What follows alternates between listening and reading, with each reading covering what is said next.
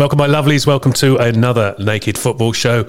On the show today, I welcome another naked virgin. I hope he doesn't mind me calling him that. Mr. Alistair Rattray. How are you, Alistair? Good evening, Graham. Good to join you again. Again? Have you been on before?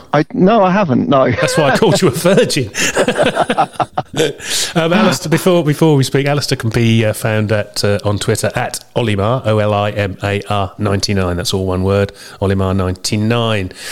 So, Alistair, looking at Twitter and all the and social media in general, I don't really need to ask what your thoughts are at the moment about the football, unless you're a one-off and loving every moment of it. Yeah, I presume it's because my thoughts on it mirror everybody else's at the moment. That's what I'm thinking. It's very, very depressing. It feels very much a sense of repeating themes week on week, which I think is possibly the most disappointing thing, because I think in amongst it all, you know, we're all fans. We can all get a little bit excited and try and get a bit of enthusiasm towards the game, and then you can get 10 minutes into the game and realise that actually this is panning out just like the last one and the one before and the one before that. And that is quite a depressing state of affairs, really.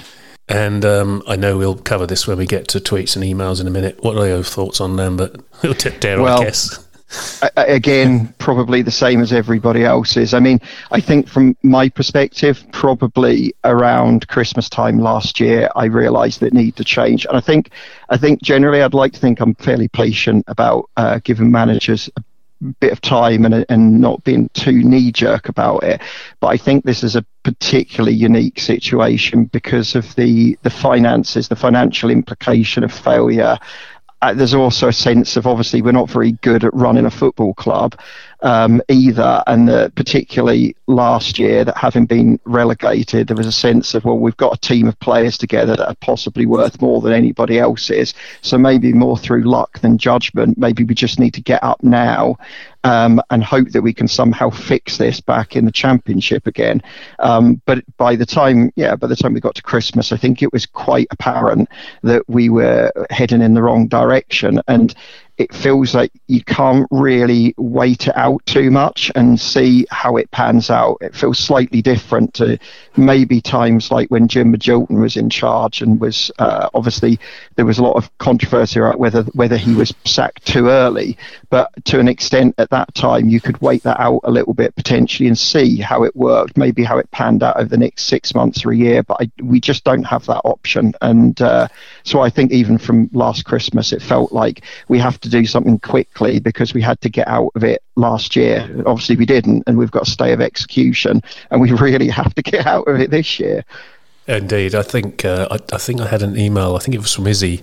I might have lost your email, Izzy, because it came on through a different email or whatever address. But it said something like the way he's acting now is exactly what happened at his last club. Started off well, enthusiasm with fans, and then completely lost the plot. We were talking offline in the green room over a vodka or two, weren't we, Alistair, about Phil Ham and those were the days. And it's not helping himself, is he? I don't think, with the attitude towards, well, certainly things like those were the days. No. And he's created, he's putting up walls and barriers, which seems so bizarre given the way that he acted when he came into the club. And I think he genuinely did hit on something, that realised there was a disconnect within the club, and obviously did a lot of good work to try and piece that back together again. And obviously you've talked on this show about the work that he did with Blue Action as well. And that, you know, all of that stuff I think really kind of got the fan base pulling in the right direction, maybe even if the team weren't necessarily doing so. But there really is starting to be a slow and creeping drawing up of the drawbridge, I guess, between him and us, and it's quite an odd direction to take it, particularly given where he started from. What do you make of this rumour about a bit of a bust up in the dressing room the other day? I find it actually hard. I certainly don't believe there was any problem in the tunnel, because he was sitting in the stand, and you don't leave the stands via the players' tunnel, do you? And also, made me wonder how much he's actually been affected by COVID as well. That, and obviously we all know that different people are getting affected to different manners and extents. But I was actually surprised when they said that obviously he didn't feel fit enough to attend, but he did. He's been back in and around the club for a couple of weeks now, and the fact that he obviously didn't feel comfortable enough to even sit at the touchline, let alone stand, was quite interesting. But yeah, I think clearly that morale morale amongst the players is not going to be high. It's hard to judge whether to say that the players aren't playing for him or anything like that. I'm not quite sure that I kind of get that. So it's hard to get any sense of that, really. I certainly think that there's a lack of clarity from the players and what they're actually being asked to do, and probably some frustration and maybe acknowledgement amongst them that this is then maybe they don't trust what the manager's telling them, that it's actually going to help them to play better and get them out of trouble. I don't know, but in terms of whether there's big fallouts amongst the camp or players falling out, I mean, there's been a few repeated themes of that, haven't there, over the last certainly sort of 6 months. Obviously, Luke Wolfenden's the comments he made towards Luke Wolfenden and how he wanted him to knuckle down, for example. The stories around what went on with the squad photo in the summer as well, which was all a bit nonsensical, really. And yeah, it feels like there's a few bits and strands of stories, but I'm not sure whether there's anything specific that's actually blown up particularly, or that it's more just a general sense. Yeah, I was actually going to say at the beginning that I found it fairly unlikely that he would have even got in the dressing room the other day as well. So that probably was only just a rumour. So we go to emails and tweets and things. Yeah. These are roughly as they came in. I think I got a rush and may have muddled them up, but it doesn't really matter. From Jason. Hola, Jason. He lived in South America, so that's the only Spanish I know. Swindon drove from Wiltshire, got off the bus, played one, and now on their way home. This came in during the week. Do you think ITFC have fallen into the big club, small league way of approaching things? In what respect do we think? I'll read it again, then you can see what you think. Swindon drove from Wiltshire, got off the bus, played, comma, it should be a comma there, Jason. Yes, played one, and now on the way home. Do you think ITFC have fallen in the big club, small league way of things? Yeah, it's all very, yes, I understand that now. Yeah, the degree of complacency around how we're going about approaching things. I mean, I don't know necessarily that I don't think we're in a position where we think that we're too big for this league, because certainly I think that the manager will come out and would reiterate that sort of point. I think certainly that the players must be of that view now, that this is certainly not going to be easy. It is a bit galling when a team in the sort of state that Swindon were in terms of new players and new signings that they've dropped in can just turn up and produce a performance where they're comfortably better, where seemingly you'd think that their familiarity between them should be way behind where our squad of players who have been playing under the same manager for the last 18 months. I don't know that there's complacency as a club in terms of, we just have to turn up and win. I suspect that more of the lack of being able to get going is more to do with the systems and systems formations and what the players are being asked to do potentially. I think that's probably what makes us less able to start quick and get the job done. Indeed. From Harry Kent. Hello, Harry. Hi, guys. Hope you're all enjoying the new year. It doesn't seem much different to last, does it? I don't think anyone, not particularly, no. Just a quick one. Do you think some of the younger players at Portman Road are overrated? Dazelle and Downs have a future in the game, but I don't rate Wolfenden as a defender. Lancaster already blighted with injuries. Same goes for Bishop. Yeah, it's an interesting one. I think, I've wondered for a while whether what we get out of the academy itself generally is as good as we like to think it is. I feel to a degree that you could almost view that the academy becomes a bit of a vanity product, that a lot of people like the idea that we'll have a strong academy and that's what Ipswich Town Football Club is about, and therefore to a degree it becomes that it's self-fulfilling and that's what it is. But we don't really seem to be producing huge amounts of players out of it, and I do wonder that we do put them on a pedestal a little bit more. Wolfenden is a really good example, because I think I had some slight misgivings when we were coming out of the Championship, where a lot of fans felt that, we'll be fine next year because what we'll do is we'll get rid of Luke Chambers, because seemingly a lot of fans have taken against him. And we'll put Luke Wolfenden in because he's done brilliantly when he's been out on loan and he's the future. But he'd been playing in League Two, and as we saw last year, he started very strongly, but then dipped off. I mean, by the time by the time the season ended, he was on quite a bad patch of form, really, and he's never really picked that up since this season either. And I do think that we have some expectations that maybe because of the funding level that the academy's at, maybe we expect to get more out of it too. But there are a lot of young players that come through that we just can't use, and we end up disappearing. We don't really have that many players that we've been able to brought through that have ended up with established, say, Championship level careers, which you'd like to think that, given that we're investing at supposedly investing at Category 1 level, that we ought to have a great deal more players of that calibre, and we certainly have young players coming through, and it always feels like that there's lots of young players to get excited about, but less so that we've got young players that we're actually excited with because they're actually delivering. Obviously Flynn Downs and I was going to say Jason Dazelle, Andre Dazelle. Yeah, I made that mistake. They fit the mould of being players that have really look like that they can do it, and that they'll step up and have careers in the Championship or above going forward. But we don't have so many other examples of that. And Jack Lancaster's obviously struggled a little bit since he's come back from his injuries. We haven't really seen him as the player that we saw when we were getting relegated. Some of that comes down to the manager. I don't think has really used him in a very, very good position either. I mean, he was a winger, and we played him as a number 10, and we've seemed to ask him to do all sorts of different things. I do think that in Lancaster's case, I wouldn't say his injury, but he did have quite a serious injury. And of course, when you come back from injury, you pick up little niggles as well. And I still think he'd be fine, actually. But as you say, whether you play him in the right position is a different matter. So I mean, I think it's noticeable. Sorry, it's noticeable that Judge has improved since he's back in the middle, behind the front man rather, than playing on the wing. But then you end up putting someone like Dobra on the wing, who's much better in the middle as well. And the same, of course, with agree.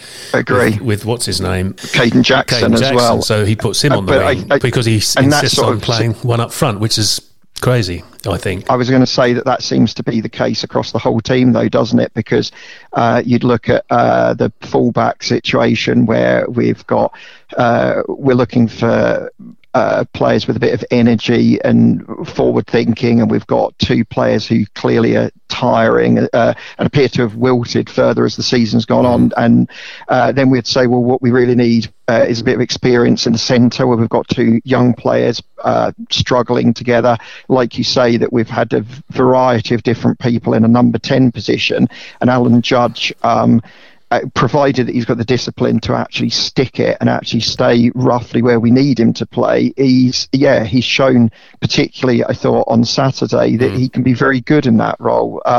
But like you say, we keep asking him to play on the wing. We've asked Jack Lancaster to come inside. Caden Jackson is a great point as well, that it feels like he kind of wants to play with pace and with the ball ahead of him, and instead he's getting it static, standing on the wing, and it doesn't help.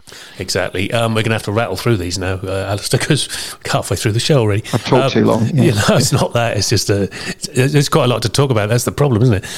From Lowestoft, Ian, my man from Lowestoft. Evening, GB and Alistair. Great show as absolutely always. Oh, thank you. You can tell he comes from Lowestoft. We're both born in Lowestoft. It seems we reached a new low versus Swindon. Is there any way the smallest crumb of hope that Emmy will pull the trigger? With the Cowleys and Paul Cook out of work, I'm worried we'll be managerless when the barrel is empty. Yeah, so I don't think he will, personally. I mean, obviously I said earlier on that I think he definitely should. And the fact that I thought he should have done it last Christmas, and we're still talking about it, kind of says there's obviously that famed patience we're seeing again. But I also wonder that there's external factors to play in this as well. There's obviously the cost of his contract. I do tend to think that if we need to get rid of him, we're not going to have to pay up a 4-year contract, that we'd negotiate out of that. And I don't think that's going to be a huge amount, but it is an amount of money in this context. And I also wonder just about generally, Marcus Evans seems quite committed to the idea that he's got a future plan, and admittedly he's tried this several times and not done it, but he feels this is his future. He's very wedded to what Paul Lambert's doing, to allowing him to make the changes through the club and so on. But I wonder that at the moment, that actually changing a manager in COVID, expecting somebody new to come in who's got to come and live somewhere, move, has got to live in new circumstances, bring his family who may or may not be shielding, and all of those kind of things, get to see a new team training where they can't really train properly. We're having to train in bubbles, how we travel to games, how we can scout, and all of that kind of stuff. It feels like it could be quite complex to actually introduce someone new. It's actually a good point, Alistair. That you can have that as the different point of the day or something. Excellent, thank you very much. Tractor Boy Down Under, otherwise known as Ben. Hello, Ben. Hi, GB and Alistair. I've no question, as I'm lost for words after the crap that was Saturday. I'm looking forward to listening to the show on my lunch break tomorrow on a 37-degree day. Oh, my goodness. Well, thanks for that, Ben. From the Renegade Statman, Easy GB, have you had the vaccine yet? Cheeky monkey. A question for Alistair. As David Diamond and I know, you two have an extensive back catalogue. Which one of their songs do you think best describes Ipswich's current predicament? Yes, I saw this earlier. Thanks, Stat. Yeah, loved this, and much appreciated, Stat. I think gave it a little bit of thought, had a couple of ideas that immediately came to mind, but I think you two had an early song, Drowning Man, which I think is very appropriate for Paul Lambert at the moment. I also thought, in light of what we would call the banter era at Ipswich Town, stand-up comedy. But I think that the most obvious one that came to mind was Stuck in a Moment You Can't Get Out Of, because we really are. Yeah, that came to me first off, and I thought, I need to give this more thought, because I think I've come up with the easy answer, but yeah. I contributed 2 others, which, because they did 2 covers. They did a cover of Help by the Beatles and What's Going On as well by... I did think Numb at one point Numb as well. Would be good, yeah. Thanks for that, Stat. Mrs. Nuts, the lovely Mrs. Nuts. I was watching the Newcastle game last night with Mr. Nuts. Mr. Nuts, if you don't know, is a Newcastle fan. When he finally stopped swearing and shouting, he said Newcastle actually play worse than ITFC. So that's a positive, isn't it? Absolutely. Yes, very good. I feel a lot better than that. Mrs. Nuts is a native of East Burgot High School, like me. Is she? So we've swapped stories on that, yes. She gets about, doesn't she? So I heard. Sorry, Mrs. Nuts. From Lee, Ginger Eagle, gents, as we're obviously never going to have a fully fit best 11, the narrative of waiting to judge Lambert when he has all players back from injury is null and void. With this in mind, what the hell is ME waiting for?